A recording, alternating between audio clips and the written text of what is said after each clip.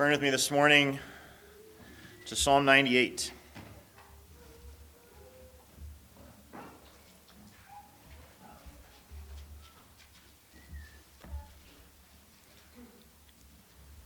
Psalm 98, I'll read the whole of this psalm this morning. Give attention to God's holy, infallible word. "Oh, sing to the Lord a new song, for he has done wonderful things. His right hand and his holy arm have gained the victory for him. The Lord has made known his salvation. He's revealed his righteousness in the sight of the nations. He has remembered his loving kindness and his faithfulness to the house of Israel. All the ends of the earth have seen the salvation of our God. Shout joyfully to the Lord, all the earth. Break forth and sing for joy and sing praises. Sing praises to the Lord with the lyre and the sound of melody, with trumpets and the sound of the horn. Shout joyfully before the King, the Lord. Let the sea roar and all it contains, the world and those who dwell in it. Let the rivers clap their hands. Let the mountains sing together for joy before the Lord, for he is coming to judge the earth. He will judge the world with righteousness and the peoples with equity." Next week, we'll come back to our series in the book of Acts, Acts chapter 4, and the week after that, we'll consider from the Gospels the birth of Jesus. Today, we're looking at our Psalm of the month for December, Psalm 98. And I want to, before we dig into this psalm a bit, just review with you several purposes I have in doing this monthly series, doing a psalm per month, a psalm of the month, and doing this for a sermon most months as well. One is simply not only to learn from these psalms as God's word, as we would from any part of God's word, but also that we would sing with understanding. That's Paul's phrase to the Corinthians, singing with understanding. So as we sing the psalms, that we would better understand them more fully. Secondly, we want to see Jesus and the gospel in the Psalms. The New Testament quotes the Psalms about 116 times. And many, many further allusions to the Psalms. By one count, there are 129 of the Psalms are quoted or alluded to in the New Testament. So the great majority of them. And the great majority of those quotes or allusions in the New Testament to the Psalms are not just to teach general truths about God or morality or something like that, but about Jesus, to point us to Jesus. And they show us how the Psalms teach us about Christ. And they show us that the Psalms are largely about the Messiah and about Jesus. They're about his life and his suffering and his death, his resurrection. The Psalms are about his faith and his longings and his trust and so on. And it's, of course, been supposed by many in more recent church history we need newer songs in order to sing about Jesus other than the Psalms. But I want us to appreciate that doesn't seem to be the New Testament's perspective and the history of most of the church, that the Psalms do cause us to sing about Jesus and to know Jesus. And so that's part of the perspective I want us to see, that Jesus, the Psalms are full of Jesus, and he is the fulfillment of the Psalms. And then thirdly, more specific to this psalm, to Psalm 98, it's a great psalm to consider in the context of the month of Christmas, of the month of particular focus on the coming of the God-man, the coming of the King of Kings into the world. So that's what we'll do this morning. Psalm 98 is not one of the psalms that's quoted over and over again in the New Testament. It's only possibly alluded to or quoted once in the New Testament. And it is, though, a psalm that clearly points us to Jesus. It clearly points us to the Christ, and particularly to the joy that we have in Christ, in him. So I want to consider this morning how, as you see in your outline there, how it points us to or calls us to, first, the gift of God's grace in sending Jesus. The first 3 verses, the psalm breaks down into 3 stanzas pretty neatly, 3 verses each. So looking back to his coming, and then secondly, verses 4 to 6, celebrating the victory of Jesus as king, rejoicing with him as king even now. And then finally, looking forward to joining with all the nations, all of creation, in uncontainable praise over his return. Okay? So first, praising God for the gift of Jesus. Central to these first three verses here is praising God for his victory.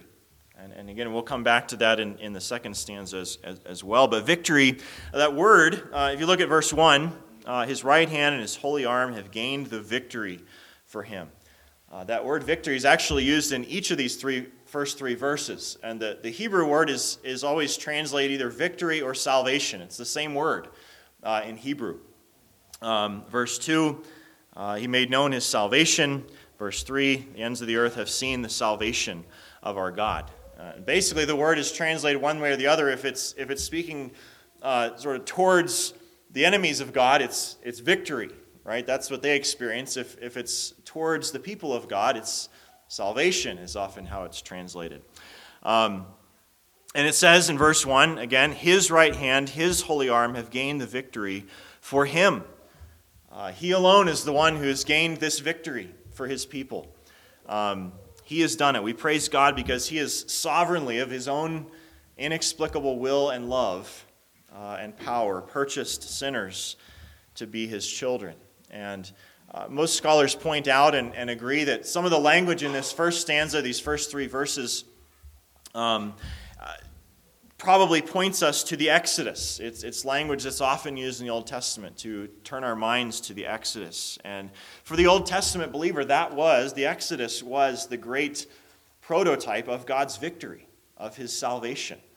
This was kind of the main thing they looked back to. And it's an example of, verse 3, God remembering his loving kindness and his faithfulness to Israel. That's his Hesed in Hebrew. We talked about that word a few months ago. His steadfast love, his covenant love for his people, and his faithfulness. It's God has been absolutely faithful to his promise, is the point there.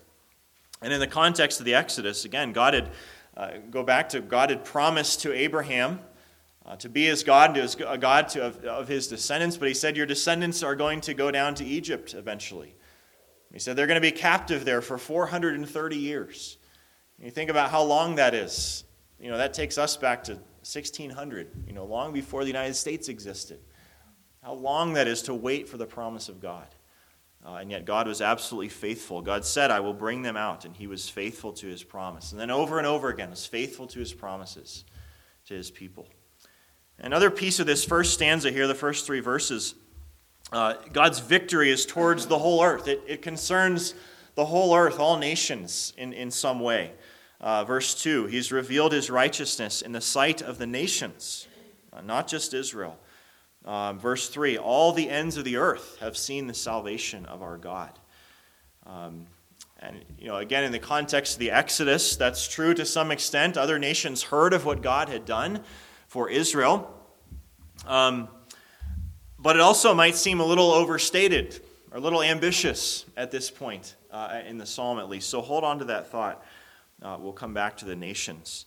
But how do we sing this first stanza as New Testament believers? That's part of what I want to think about with each of these stanzas, each of these points this morning. Well, we understand how it points us to Jesus, to the victory of God, the salvation of God in Christ ultimately. Verse 1, the psalmist praises God for wonderful things. That is, things that make us wonder, right? Acts of God's grace that make us amazed. And is it not true that all wonderful acts of God were simply preludes to the incarnation and the crucifixion and the resurrection and the ascension of Jesus? That is the wonderful act of God, central to all of history. Or think of verse 3. Again, verse 3 calls to mind God's faithfulness to his promise, his loving kindness, his faithfulness. What was the central promise of the whole Bible that God is faithful to? What was the promise to send a Savior? From Genesis 3:15 on, Genesis 3:15, the first promise to send a Savior, to take care of sin and evil, to crush the head of the serpent. That's the promise God is fulfilling the whole way through the Scriptures, to send a Savior. And we, as New Testament believers, we look back on God fulfilling that central promise, that greatest promise of his love for us in the birth of Jesus. We celebrate that in this first stanza, or consider verse 2. Verse 2, again, the Lord has made known his salvation or victory. The Hebrew word there is Yeshua. And if you think that sounds like the name Joshua, it is. Yehoshua is slightly different for the name Joshua, but it's essentially the same word. Joshua, salvation, victory. And in Greek, of course, that word is Jesus. All right, it's Jesus. God's victory is Jesus. This is the name that he was given, Joshua, or Jesus in Greek. And it's the name he was given by the angel at his birth. God revealed to us, like in no other way, his salvation, his victory in the person of Jesus. So we're well within good biblical interpretation to use this first stanza to praise God, particularly for the birth, the gift, the coming of Jesus. Secondly, let's look at the second stanza, celebrating the victory of Jesus. Look at verse 4. Shout joyfully to the Lord, all the earth. Break forth and sing for joy and sing praises. Verse 6, shout joyfully before the King, the Lord. This stanza perhaps pictures something that's not so familiar to us in our society, but would have been a familiar scene to the ancient world and to Israel. Picture this, a great city is waiting for its king. The king is away. He's out to war. There's some nation that's threatening to invade and to pillage and burn and tear families apart and take slaves and so on. It's a dire outlook as the city waits for its king. Their entire livelihood and future depends on this. There's nothing the women and children and elderly in the city waiting can do. Right, but everything depends on whether the next thing they see is their king coming through the gates, or they see the battering ram of the enemy. And then one day the king comes. And you can picture the scene. Everyone floods into the streets and they join with the soldiers, and there's weeping and for joy, and there's feasting, and especially as the king processes through the streets, there's shouting and singing for joy. And that's perhaps what's pictured here, celebrating the victory of a king. There's really nothing very parallel to that in our society. Maybe some very faint parallels. One that comes to mind is in 2016, the Chicago Cubs won the Super Bowl. Not the Super Bowl. That would be weird. They won the World Series, after 107 years. And Chicago went crazy. 5 million people poured out in the streets for the championship parade for that. Faint example, perhaps. But this psalm speaks of celebrating God, who is king. And we know that king as Jesus Christ. God's revealed his kingship, particularly in the person of Christ, our Savior and Lord. The world waited for him. The situation was dire. Right? All mankind deserving death, the kingdom of Satan threatening on every side. But the king has come. The king reigns. Verse 6, shout joyfully before the king. At the triumphal entry in the Gospels, the crowds, not fully understanding what they were saying, perhaps, or the kind of Messiah they were celebrating, yet sang out from Psalm 118 at the entry of Jesus into Jerusalem, which celebrates the King of Glory entering the city. All right, a similar image there. And as New Testament believers, we understand clearly that God's victory is never apart from, and it's ultimately in, King Jesus. All right, 2 Corinthians 2, I quoted from this last week. Paul says, "Thanks be to God who in Christ always leads us in triumphal procession." Romans 8, Paul writes, "In all these things we are more than conquerors through him." We celebrate the victory of Jesus. Thirdly, I want to bring this stanza together with the final 3 verses, the final stanza where we're pointed to all nations praising. Just think about the fact when this psalm was written, Israel was the only nation that praised God. There weren't any other nations on earth that worshiped the true God. Israel was the only, they were all invited to, right? And Israel was to be a light to the nations, but they were the only ones as a nation that worshiped God.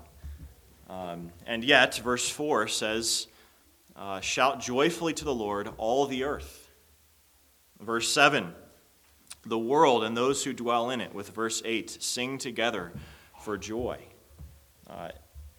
That might sound like a bit of a strange statement, of those statements. In the Old Testament, the nations are often depicted as those the Lord defends his people against. And in reality, he needs to. The enemies of the Lord who experience defeat because they don't love the Lord and they hate the Lord's people. They're the ones who are threatening invasion and destruction. Yet here they're called on to praise the Lord. They're pictured as praising the Lord. This psalm is anticipating a day in the future when people all over the earth are rejoicing in God as King. That only happens, we know, as people of all nations come to repent of sin and embrace Jesus, King Jesus, as their King, as their Savior.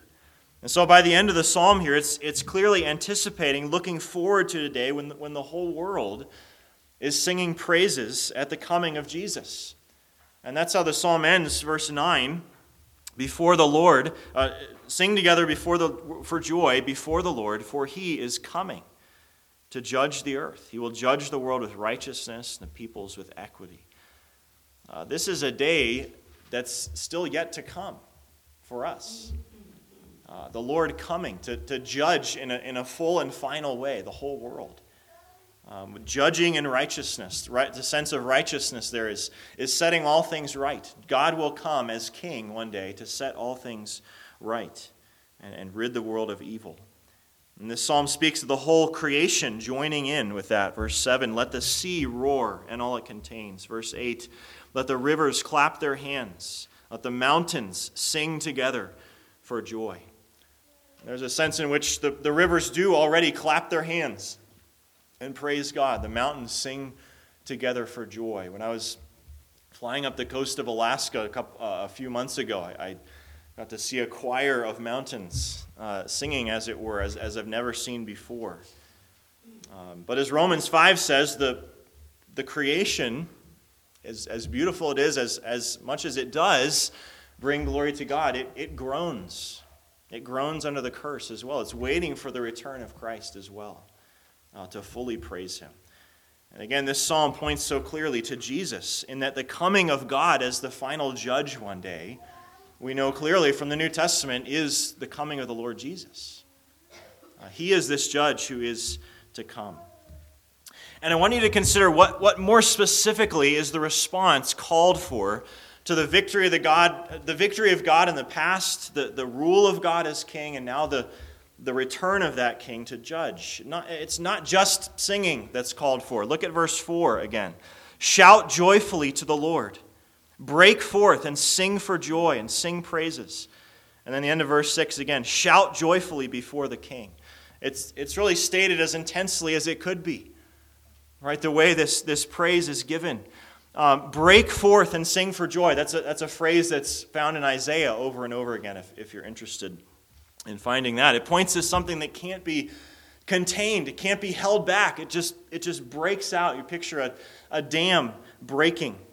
Or I'm at a hockey game and it's overtime and my team scores. I'm out of my seat and my hands are up and my voice is hoarse before I know what's happening. That's a realistic description of how I behave at hockey games. But this is the kind of automatic, compelled emotional response that the people of the city have when they see their king come back in victory, that God's people ought to have in response to his sending the Lord Jesus.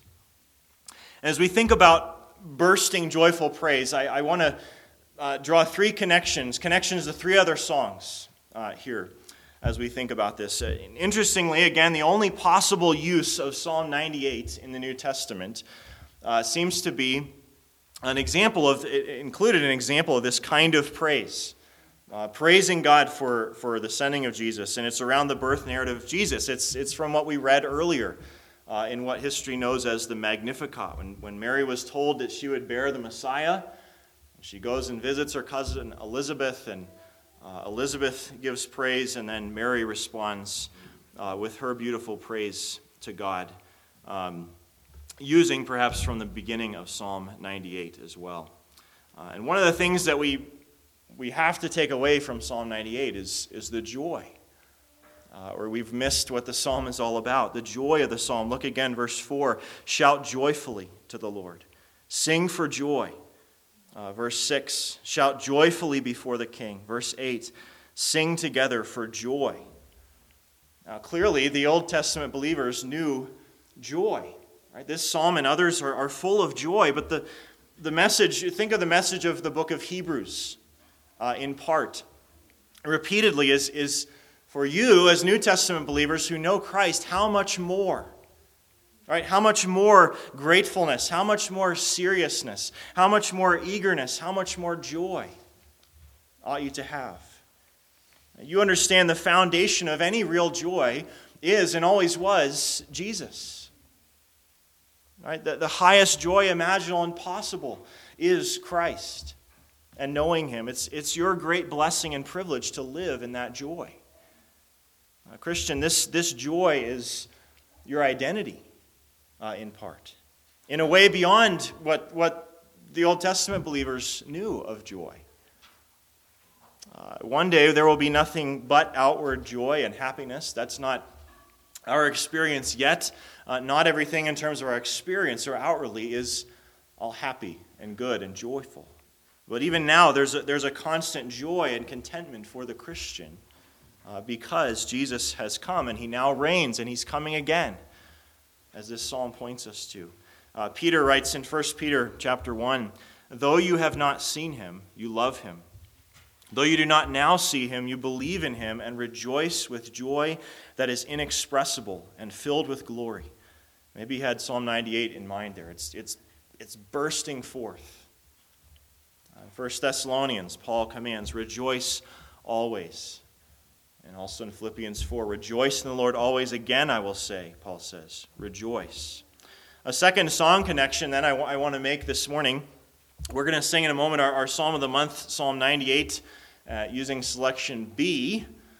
Some of you may know which tune is used for Psalm 98 selection B. It's Ode to Joy, right? Ode to Joy by some guy named Beethoven, right? His Ninth Symphony. It's a very appropriate tune and title, of course, for Psalm 98, full of joy. Ode to Joy. Now, most of us probably don't know at all the song Ode to Joy. What you do probably know is the more recent Hymn to Joy, that begins, joyful, joyful, we adore you, we adore thee. That was written more recently for this tune. It's not the Ode to Joy that Beethoven wrote and put in his symphony. Beethoven used a poem, Ode to Joy, by Friedrich Schiller, a guy named Friedrich Schiller, in his symphony. Actually, Beethoven tweaked it quite a bit to make it sound more Christian. Schiller was not a Christian. The poem blends Christianese and paganese, and it's an Enlightenment ode to joy itself. Joy by itself, in a sense. Joy is described in that original poem as something that comes from Mother Nature, or some seemingly unknown, quote, God beyond the stars. And so those are some of the things that Beethoven tweaked. Might suggest setting Psalm 98 as this ode to joy of the Holy Spirit might be the full redemption of this tune and the concept of joy. We understand, again, there's no real or full joy apart from Christ. Joy comes from and is found in the King of Psalm 98, in His victory, His faithfulness, His coming again. And then a final song connection I want to make, maybe the most obvious one, is Joy to the World. Joy to the World. Some of you know Joy to the World is Isaac Watts' paraphrase or spin-off of Psalm 98. It's based on Psalm 98. It's labeled as Psalm 98 in Isaac Watts' original works. I just discovered recently that Joy to the World originally had 7 verses. We only know 4.